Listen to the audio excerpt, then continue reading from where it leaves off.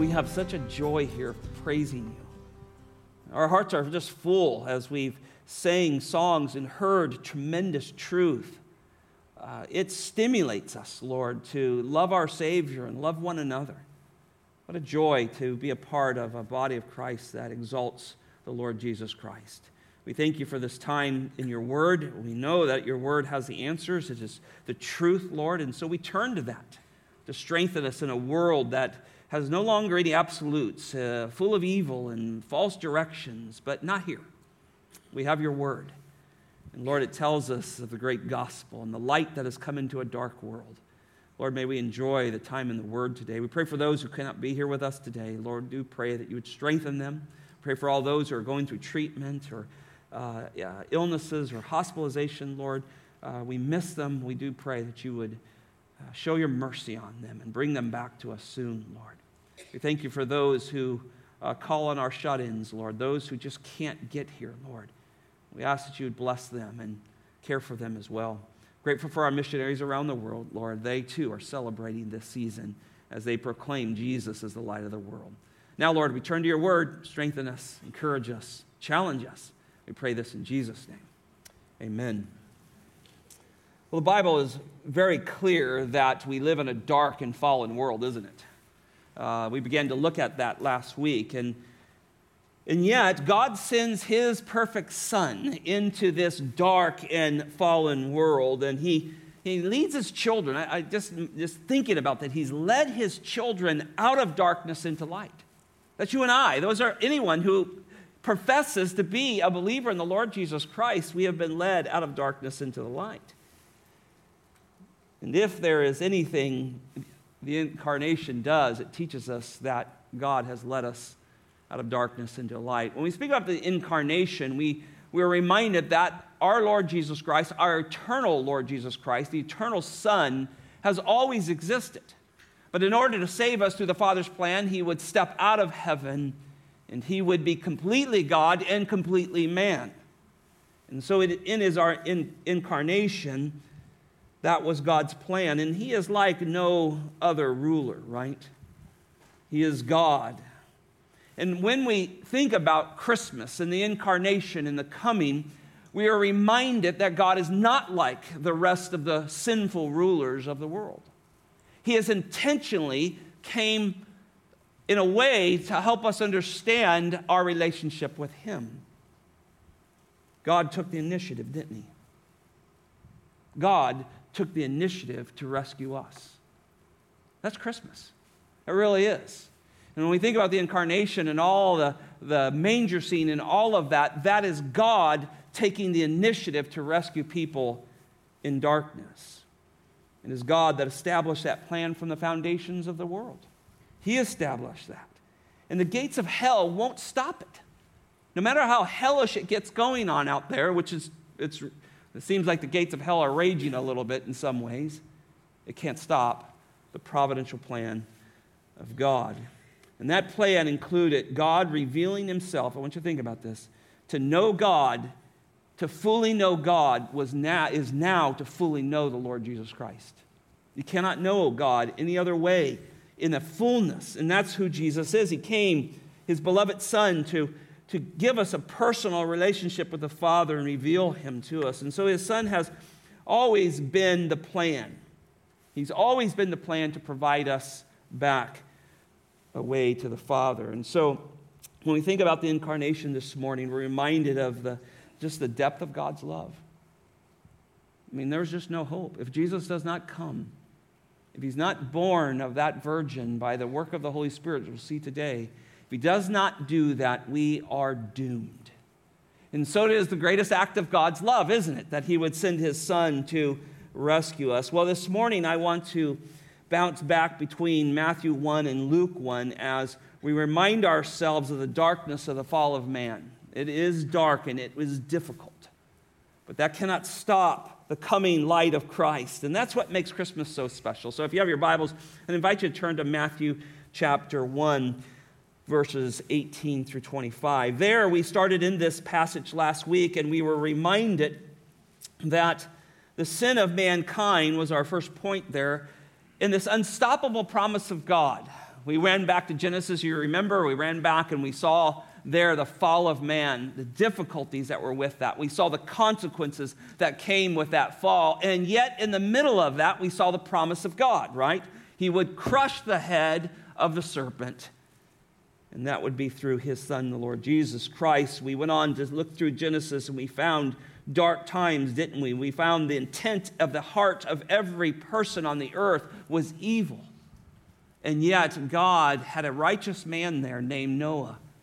And the seed came through his children. And we watched that as the promise was given to Abraham in Genesis 12. And then it was put on full display what God was going to do in an illustration with Abraham and Isaac on top of Mount Moriah, with a lamb being the rescue. We looked further into some of the patriarchs, and we saw that death was looming, but God provided a way to protect that seed. Well, this morning, as we were in the middle of that passage in Matthew chapter 1, I want to drop into verses 22 and 23, if you have your Bibles in front of you. Here it says, now all this took place to fulfill what was spoken by the Lord through the prophets. We could look at many, many illustrations through the Old Testament.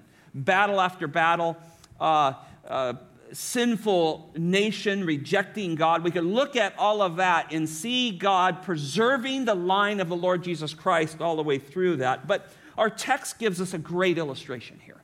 And this here in verse 22 and 23, particularly verse 23, is lifted right out of Isaiah chapter 7. Look at these verses with me.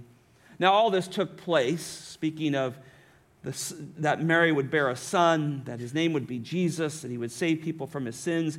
Now all of this took place to fulfill, very key word, what was spoken by the Lord through the prophet. Now he quotes the prophet, verse 23. Behold, the virgin shall be with child and shall bear a son, and they shall call his name Emmanuel, which means God with us. Well, for the sake of time, I want to just focus on this illustration since it's in the text here. And Matthew does such a good job throughout the book of Matthew. He actually uses the word fulfill more than any of the gospel writers, because his goal was to prove the messiahship was found in Jesus Christ. There was not going to come another Messiah. Still, people are waiting for a Messiah. This is Jesus. And Matthew was trying to prove that, and so he uses the term fulfill quite often. And so in his writing, inspired by the Spirit of God, he lifts out of Isaiah this passage, Isaiah 7:14. Now, the truth and circumstances of the New Testament are the fulfillment of so much revelation in the Old Testament. And that's what Matthew's doing here. And though often the revelation, when we look at it in the Old Testament, is somewhat veiled, we maybe see a partial form of it, the New Testament brings fulfillment to it. So that's why we still read the Old Testament, because we know there's a biblical theology, there's a flow, all working to the fulfillment in the Lord Jesus Christ. Now, some background. We see in verse 23 this quote from Isaiah chapter 7. In the scene, just let me give you the scene here. You might make your way over to Isaiah chapter 7. I'm going to be there in just a moment. But let me give you the scene as we think about it and understand what's going on. Because I'm trying to help us understand how difficult humanity is in its darkness and it's in its sin nature, and how wonderful it was that God could do something so miraculous when man was so evil. And this is a perfect section to try to understand that point. When you drop into the scene in Isaiah 7, you find the reign of King Ahaz. Now, if you're an Old Testament student at all, when I say Ahaz, you go, oh, he had a really kind, sweet wife. Her name was Jezebel. So you begin to understand this is a problem, isn't it? And Ahaz was the grandson of the great King Uzziah. His father was Jotham. The Bible says that both of them did what was right in the sight of the Lord. They loved the Lord, and they, for the most part, followed him. But not Ahaz. Ahaz is referred to in the Scriptures as a wicked king. You can read about all this in 2 Kings 15 through 16, but Ahaz had led Jerusalem. Remember, the southern tribe, Judah, and Benjamin are down there. They've got the southern tribes, and then the northern are the 10. Well, this is southern tribe, and Ahaz had led Jerusalem and the surrounding area into deep idolatry. They worshiped Moloch, they burned their babies to Baal, and there was deep problems. And now he's got problems with kings that want him dead, want him thrown out, and they want that southern kingdom. And so Rezin, the king of Syria, he partners with Pekah, the king of Israel. These are two wicked kings, and they attempt to remove Ahaz from power and replace him with a king that would benefit them.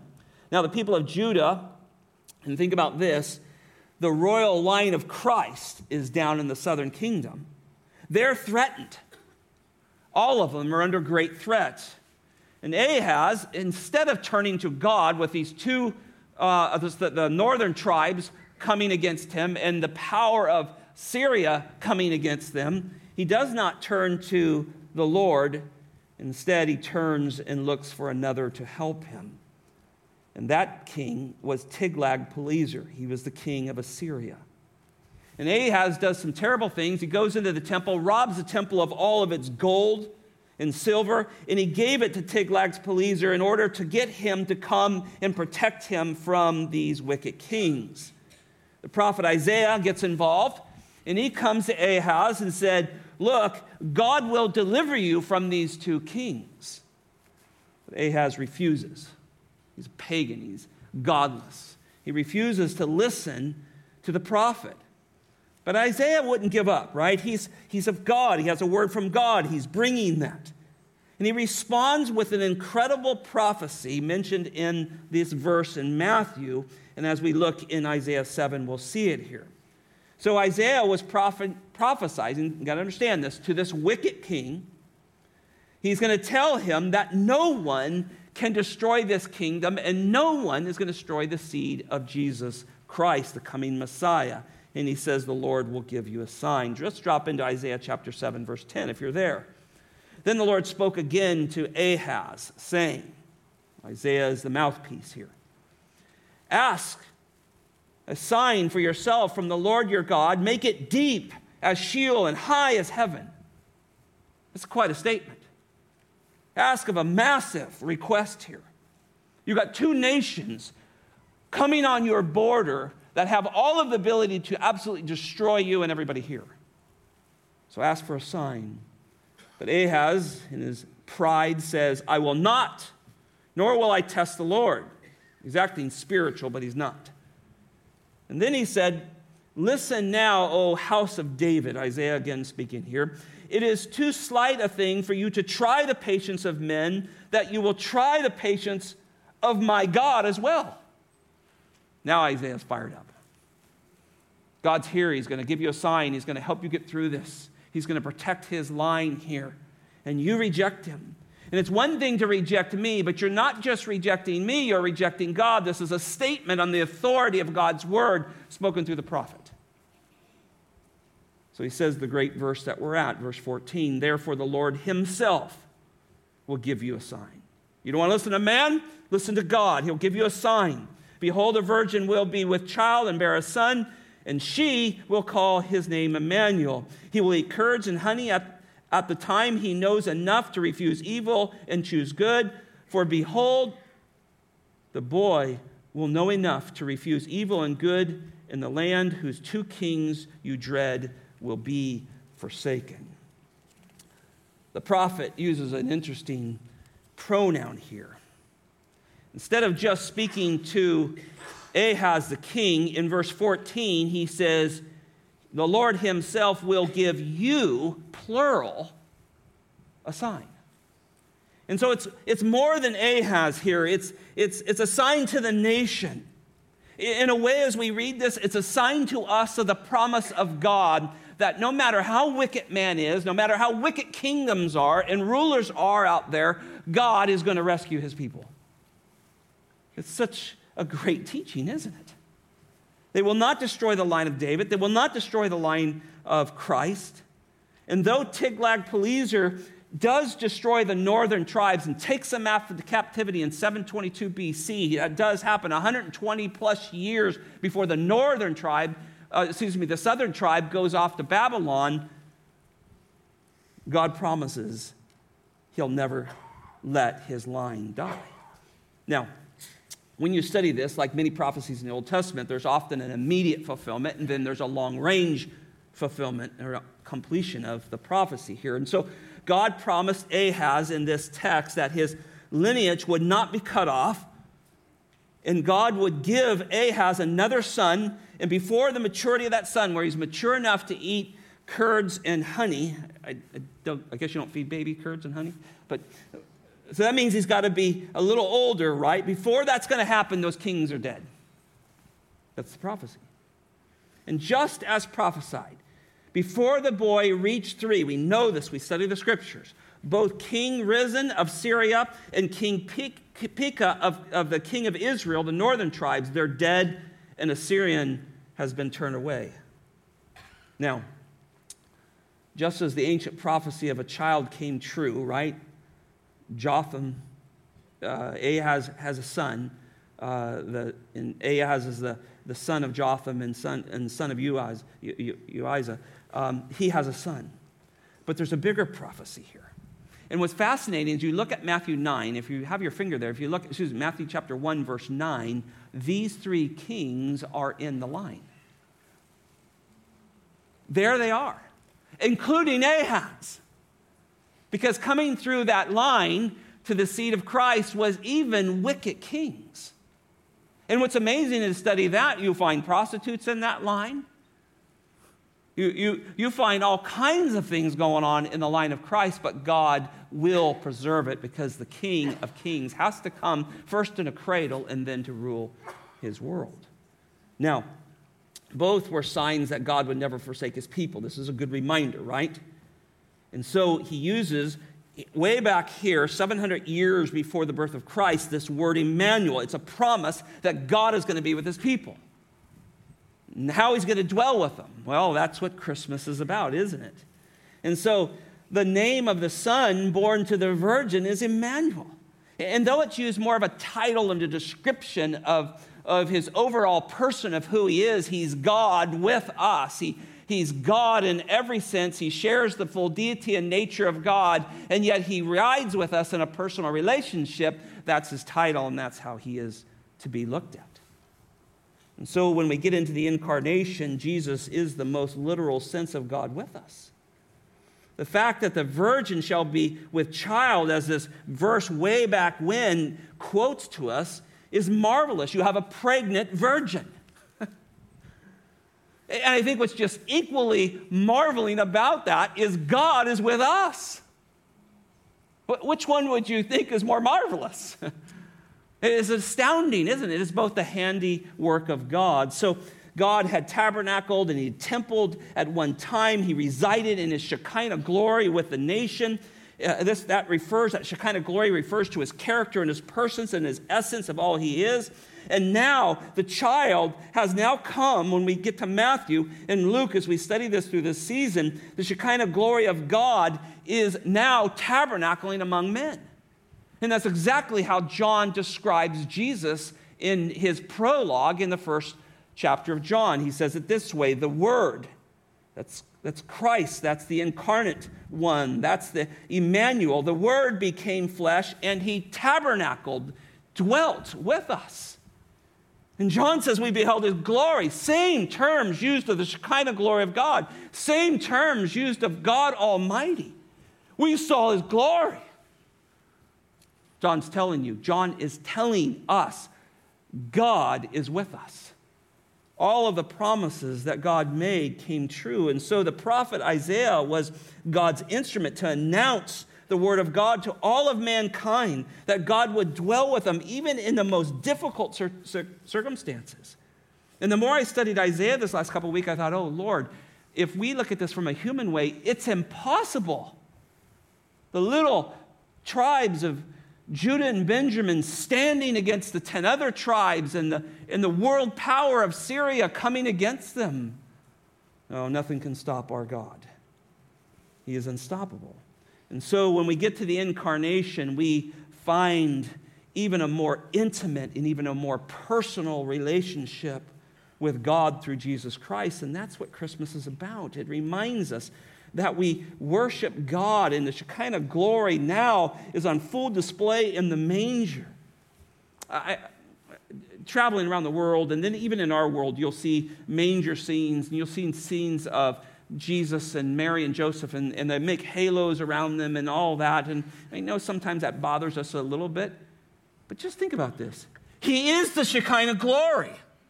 And I think if I had to draw it after study on this, you wouldn't even be able to look at it. It'd be so bright. That's who our Lord really is, and yet veils that. He veils that in his flesh so that he can grow up and they'll kill him. If his full glory is on display, who's going to kill him? No one. And he veils that because he's headed to the cross. And so this light comes into a very, very dark world. We sang it at that one song says, as he learned to walk and stumbled on the ground that he created. I mean, that's our Lord. That's our Lord who humbled himself to the point of taking on flesh like a man, to the point of death, even to the point of the cross. And so the Creator, sustainer of all things, is hanging on that cross, let alone in that cradle. But there were great hurdles. Let me go to the second point here. The triune God who overcomes the sin nature of Jesus' earthly parents. Go to Luke chapter 1, that passage Pastor Jerry read for us. This is in itself an astounding passage as well. It bucks the whole system of the works-based religion that surrounds the world. It goes against the heresy of the worship of Mary and all the things that go on there. This text shows us that there is a young girl who has to birth her Savior. It's astounding, and it reminds us that this was difficult. Life was difficult. Life was hard. And God had been silent for so long. And when we come to verse 26, it tells us the setting, doesn't it? Now in the 6th month, right? That's referring back to Elizabeth. She's now pregnant 6 months with John the Baptist, which that was miraculous, right? So it was a barren woman, full of shame. She even talks about that her disgrace had been removed by the grace of God. And so this is the scene. Elizabeth, 6 months pregnant with John the Baptist. Her husband's still speechless because of his doubt in the temple. And Zechariah is waiting for his son to be born. And God does great things, but he's speaking again. It's been 400 years of silence. I think I said that last week. We think that could be 5, 6, 7 generations. We know at this time of life, at the time of birth of Jesus Christ, men lived to an average age of around 42. So you're talking about generations of not hearing from God. And now he's speaking to Zechariah through angels. Mary is going to hear from him. Joseph has had a dream, and then Gabriel coming to him as well. Simeon is going to be in the temple and going to be reminded that the Savior, the Redeemer of Israel, has come. And all that has been silent for so long, and the Lord is speaking. Notice in verse 26 that the angel Gabriel was sent from God to a city of Galilee called Nazareth. Well, just as Gabriel had revealed the pregnancy of Elizabeth, now this same angel, this servant of God, is again speaking God's word to announce to Mary of her coming pregnancy. Look at verse 27 and 28. Notice he's speaking to a virgin engaged to a man whose name was Joseph. It's very clear. We know exactly who this is. Of the descendants of David, and the virgin's name was Mary. And coming in, he said to her, "Greetings, favored one, the Lord is with you." Well, here we have this remarkable revelation from God. It's incredible. It's amazing. It's astounding to think about this young girl having a visit from an archangel coming from the presence of God to visit this young girl, most likely from poor descendants, most likely not wealthy. She's not among the religious elite of Jerusalem. And she is betrothed to a man she probably barely knows, named Joseph. In the eyes of the religious elite, she's a nobody when she's from Nobodiesville, Nazareth. She's not one that they would think the Messiah would come through. But she's not a nobody in God's plan. And I love that about our Father in heaven. His children are not nobodies. And as maybe veiled as you feel like some days in this world with all of its things going on, God knows you. And nobody is a nobody to him.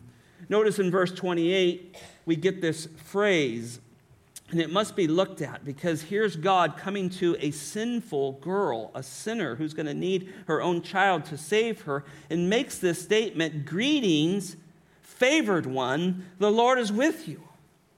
Now, what makes this statement so amazing is a little bit of the Greek syntax. It's just fun to kind of look at a little bit. It's in a perfect passive verb.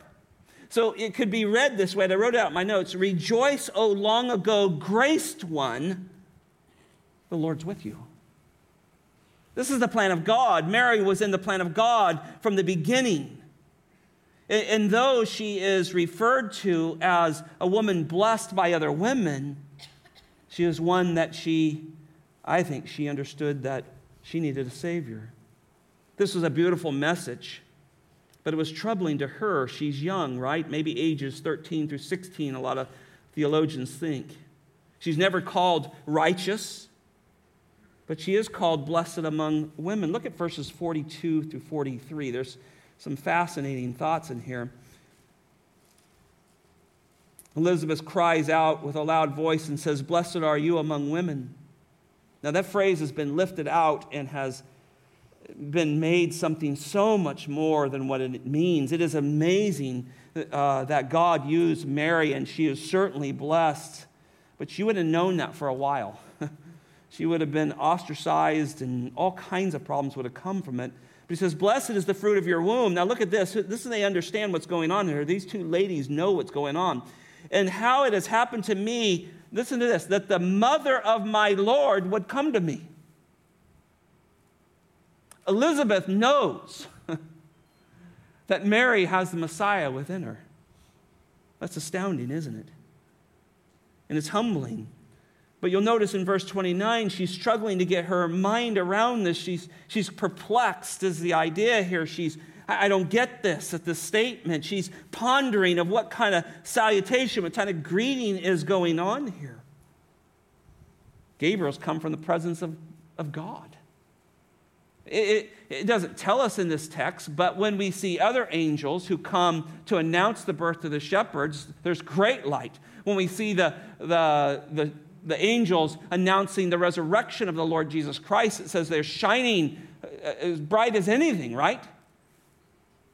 So certainly there is great perplexity here as she begins to ponder and think through this. God is breaking his silence again. Look at verse 30. The angel says to her, "Do not be afraid, Mary, for you have found favor with God." This most shocking, most miraculous revelation is still to come, right? She's just going, there's an angel here.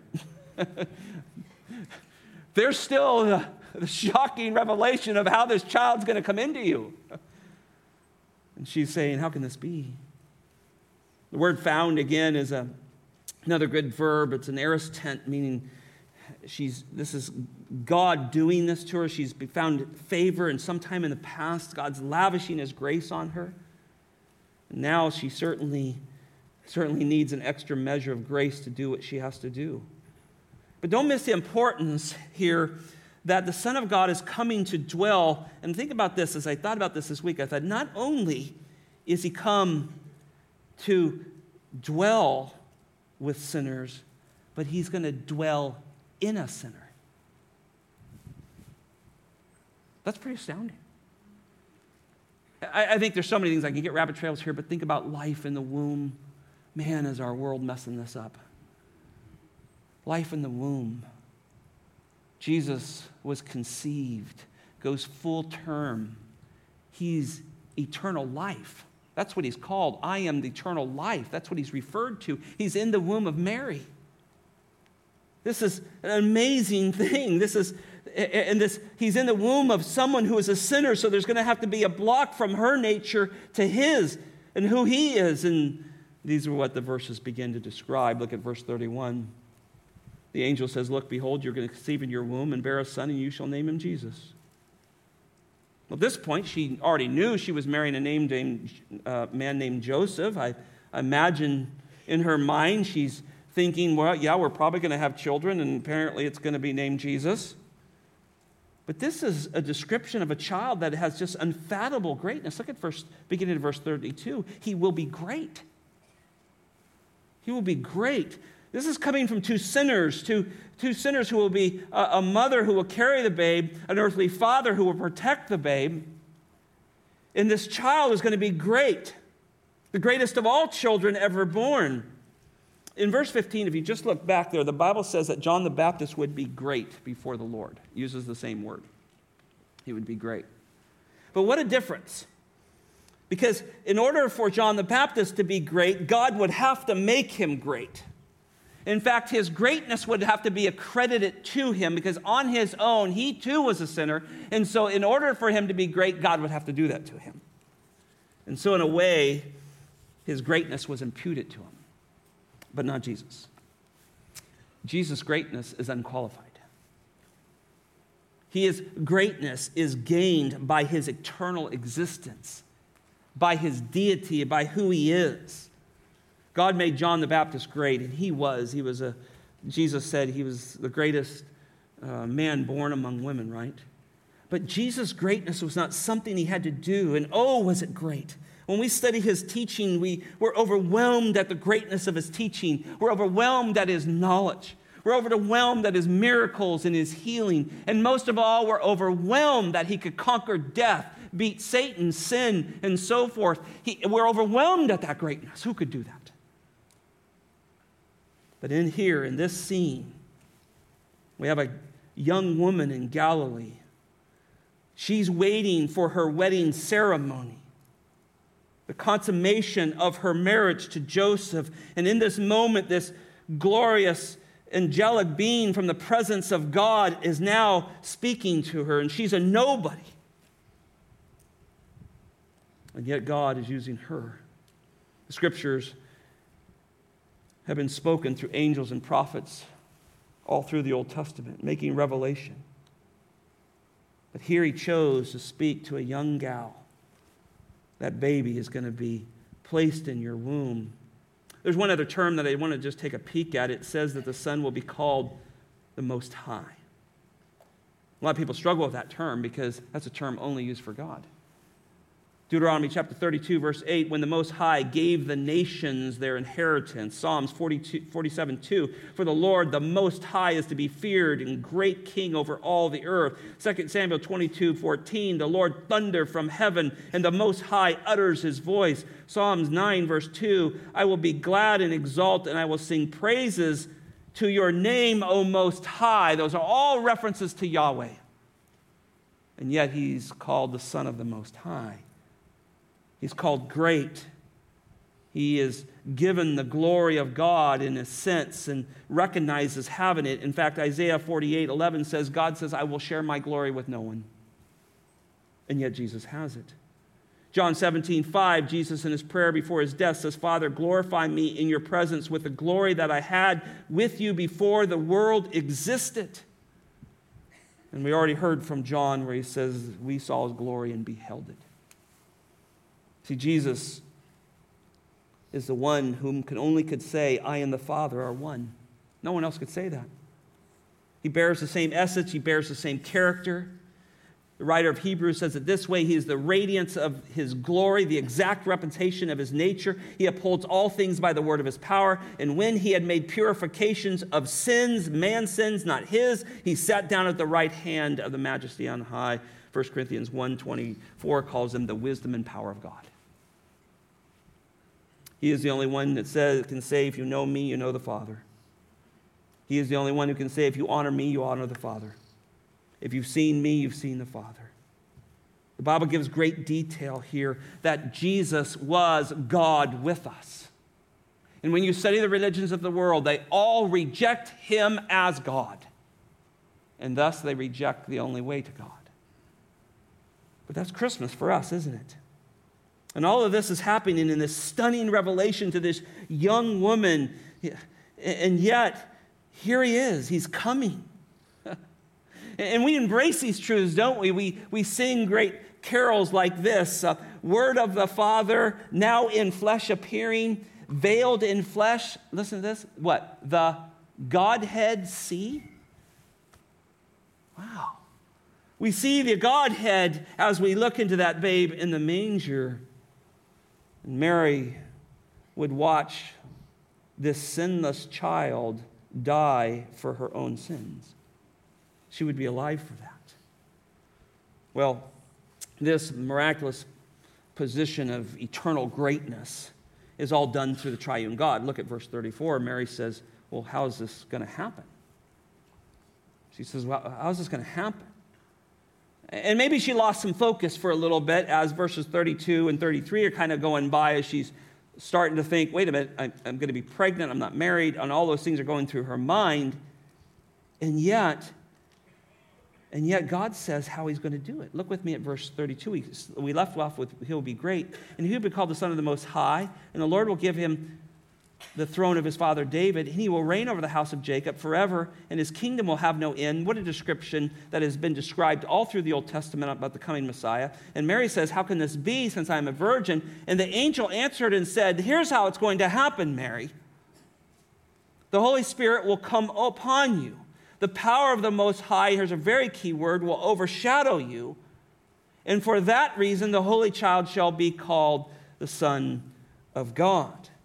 Now, you have to remember, history tells us that young Hebrew girls would pray that they would give birth to the Messiah. They knew the Messiah was coming. There's no debate in the Hebrew history of a coming Messiah. They knew it. And most Hebrews today, or Jews today, missed him and are still waiting for some kind of Messiah. But this was a tremendous opportunity. A kingdom without no end is coming. And so here Gabriel begins to answer, this is how it's going to happen. The triune God will take care of everything, Mary. That verb there, overshadow, we get our English word eclipse from it. And this is the idea of why the Spirit of God chose this word here. An eclipse will completely envelop like darkness. Right? When you see an eclipse that just takes out the sun or the moon. It's blocking here. When he uses this word, it's teaching us that God is blocking the sin nature of Mary.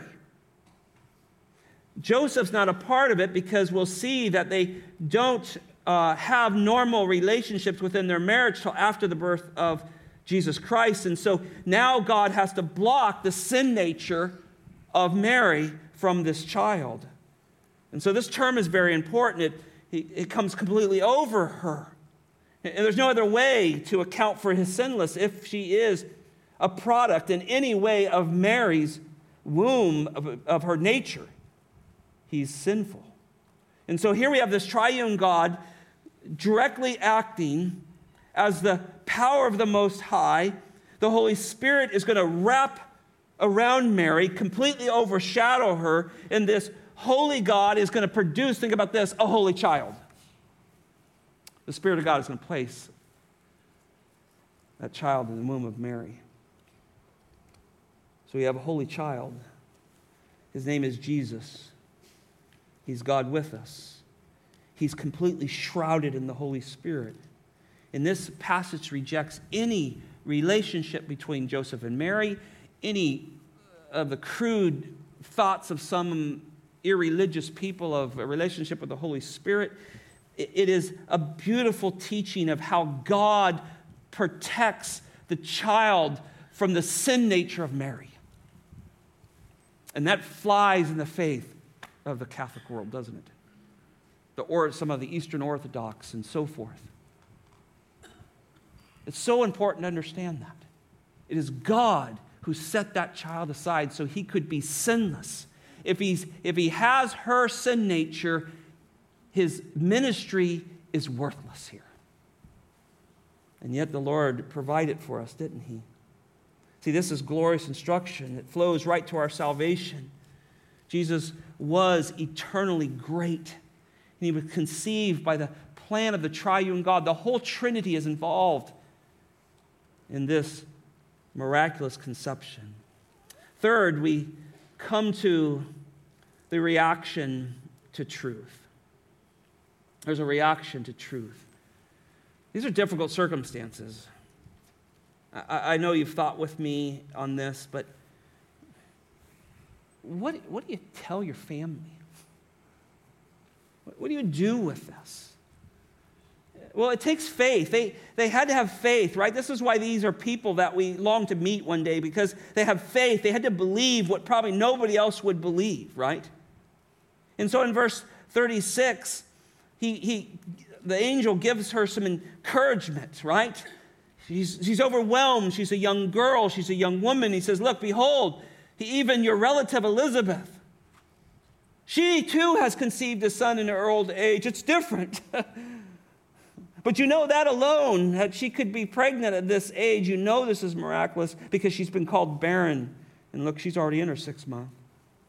And so to help Mary with her faith, Gabriel reveals another miracle has taken place. And then verse 37, look at this great statement to secure Mary, to help her understand the God she is now serving in a unique way, for nothing will be impossible with God. It is just capstone statement on the limitless, infinite power of God to do something. Because you know her mind's going, I think I'm going to have to work through this a couple more times. Hebrews says this, without faith it's impossible to please him. But look what verse 38 happens. Mary says, behold, the bondservant of the Lord. And just stop right there. Mary says, okay, I'm in this for life. This is a young girl. I am in this for life. I am your bondservant. I will serve you forever. That's what she's saying. This is quite a statement. And in fact, it's such a massive statement. She says, whatever's going to happen here, whatever your word is, let it be done. Boy, if we could just live that way and talk that way, we question God a lot, right? And I think there's a point where, oh God, I don't understand what you're doing. And then there's a questioning, God, I don't like what you're doing. See, what comes with the Holy Spirit is great faith.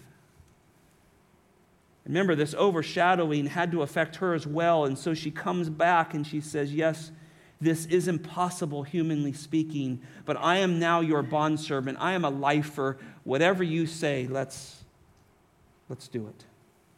And the Bible says the angel departed. If we flip back to Matthew chapter 1, we want to pick up Matthew's response. We looked at that last week, another difficult situation. He loved Mary. He's committed to her. He's been working on his endowment to get together. I mean, he's trying to provide a home. He's doing all the things that a groom would be doing in order to get ready. And all of a sudden, he finds out that she's with child before they came together, verse 18. He doesn't understand what the angel has said at this point. He's overwhelmed. He drifts off to sleep. And God speaks to him through a dream. And he now knows he's going to have a son. And he's going to be Emmanuel. But look at verse 24. Faith makes men and women do incredible things because it's impossible to please God without it. The Bible says in verse 24, Joseph awoke from his sleep and did as the angel of the Lord commanded him and took Mary as his wife. Now there's a narrative there that doesn't fill in all the blanks, but a lot of things had to happen. But a lot of them weren't good either, in a sense. I mean, humanly speaking, can you imagine at one point his reaction and relief, but then at another point is, what is the family going to believe?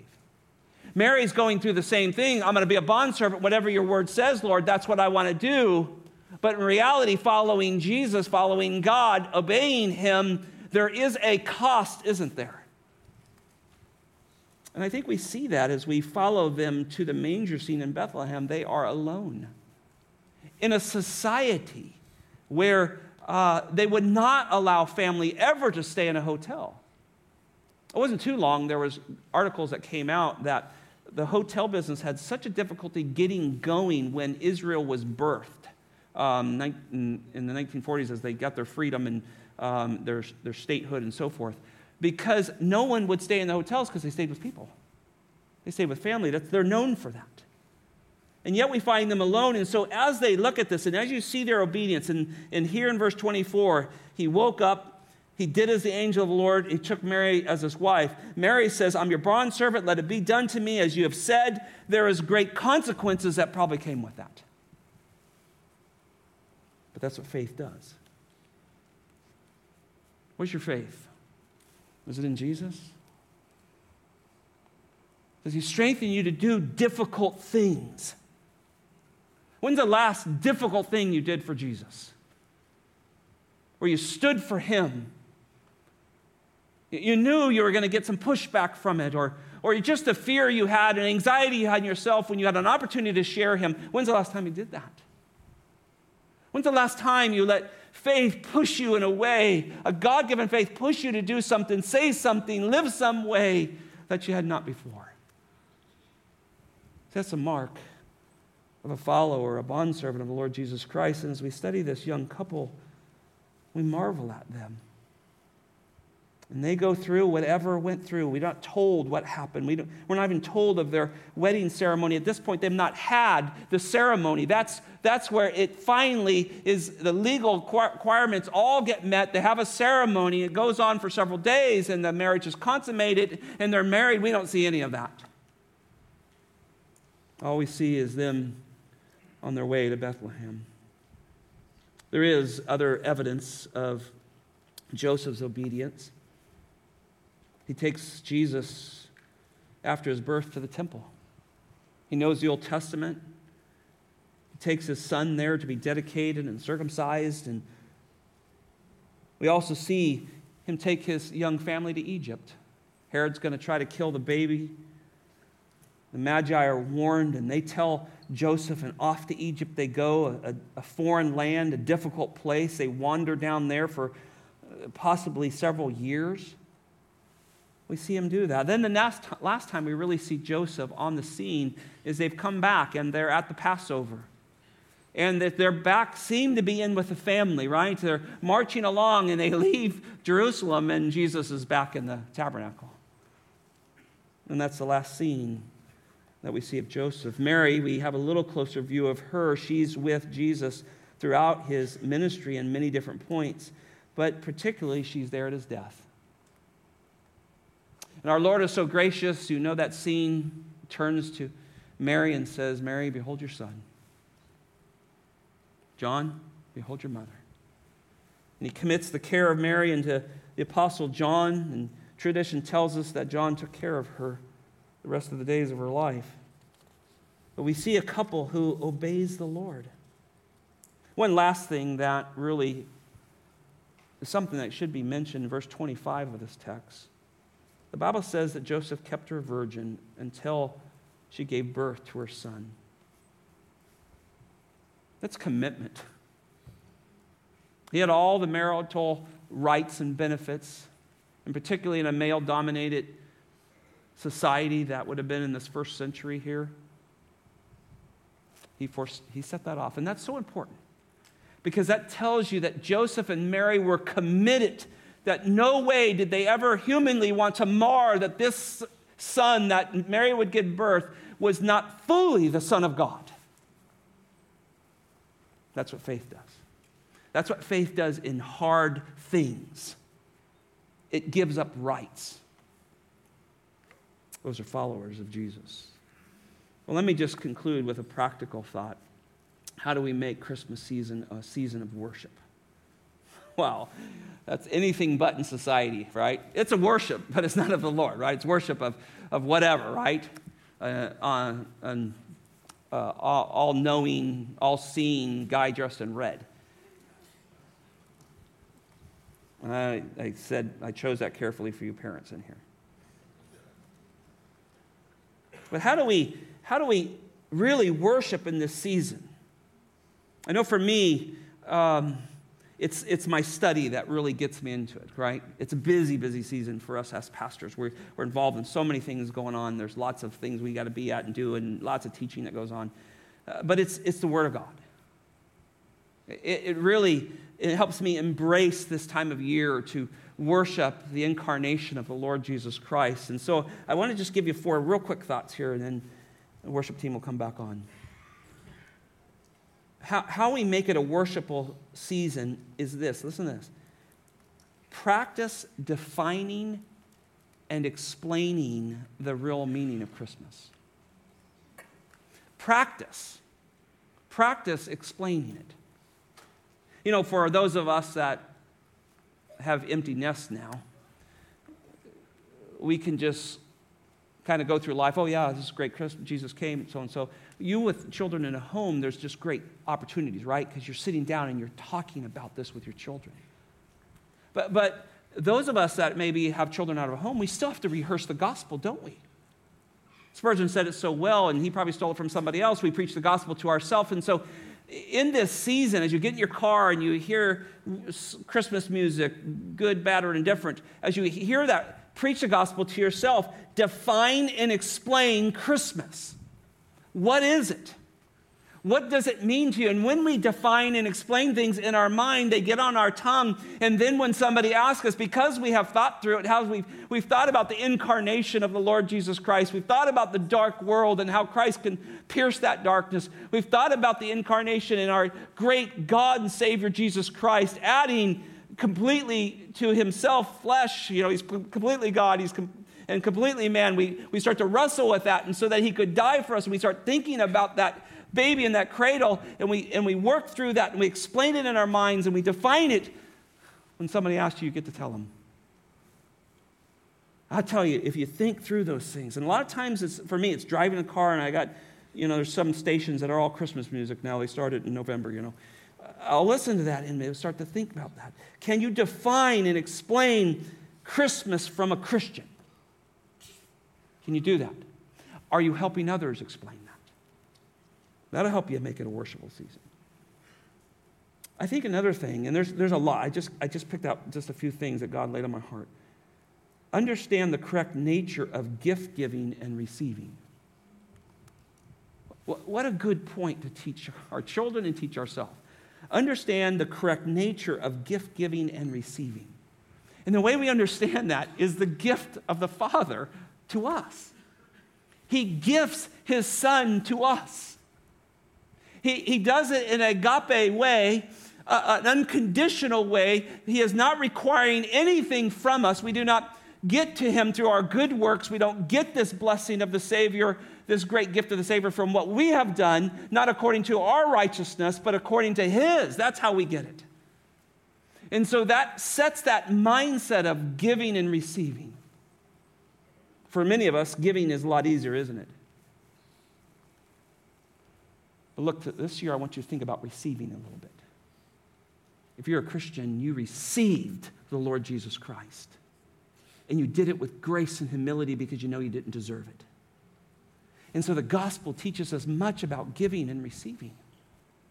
And we can talk with one another and work with our children and our grandchildren, and we can talk about that. And when somebody gives you a gift at the office or wherever, there's an opportunity to say, hey, can we just talk about gifts for a minute? Can I share something with you?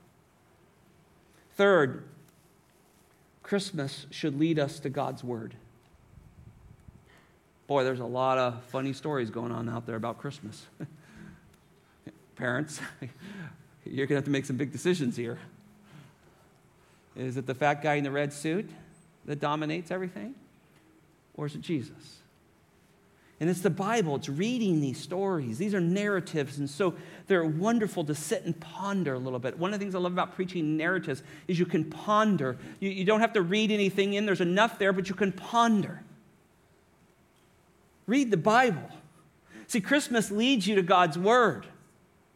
Because everybody else has a false view of Christmas out there, right? The world has a false view of all that. It leads us back to God's Word, and this is why we preach on it week after week in this season.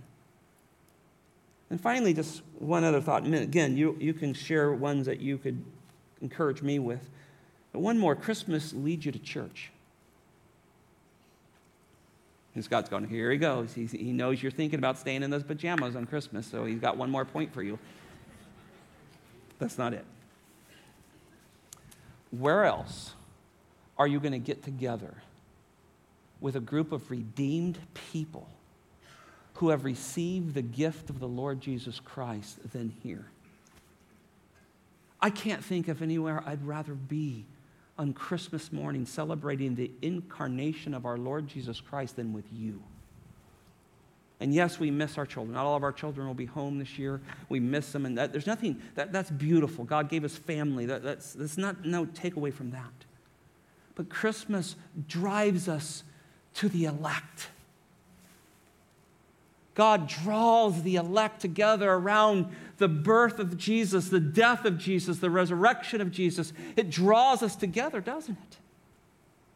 Christmas drives you to church. And it makes us glad. And I have the unique privilege of looking at your faces and preaching to you on Sunday mornings. And there's no greater joy than to speak God's word to you, because you're my family. I'm going to spend eternity with you. And so where else would we want to be on Christmas than the church? Father in heaven, through your word, we've grasped that life was not easy in this first century.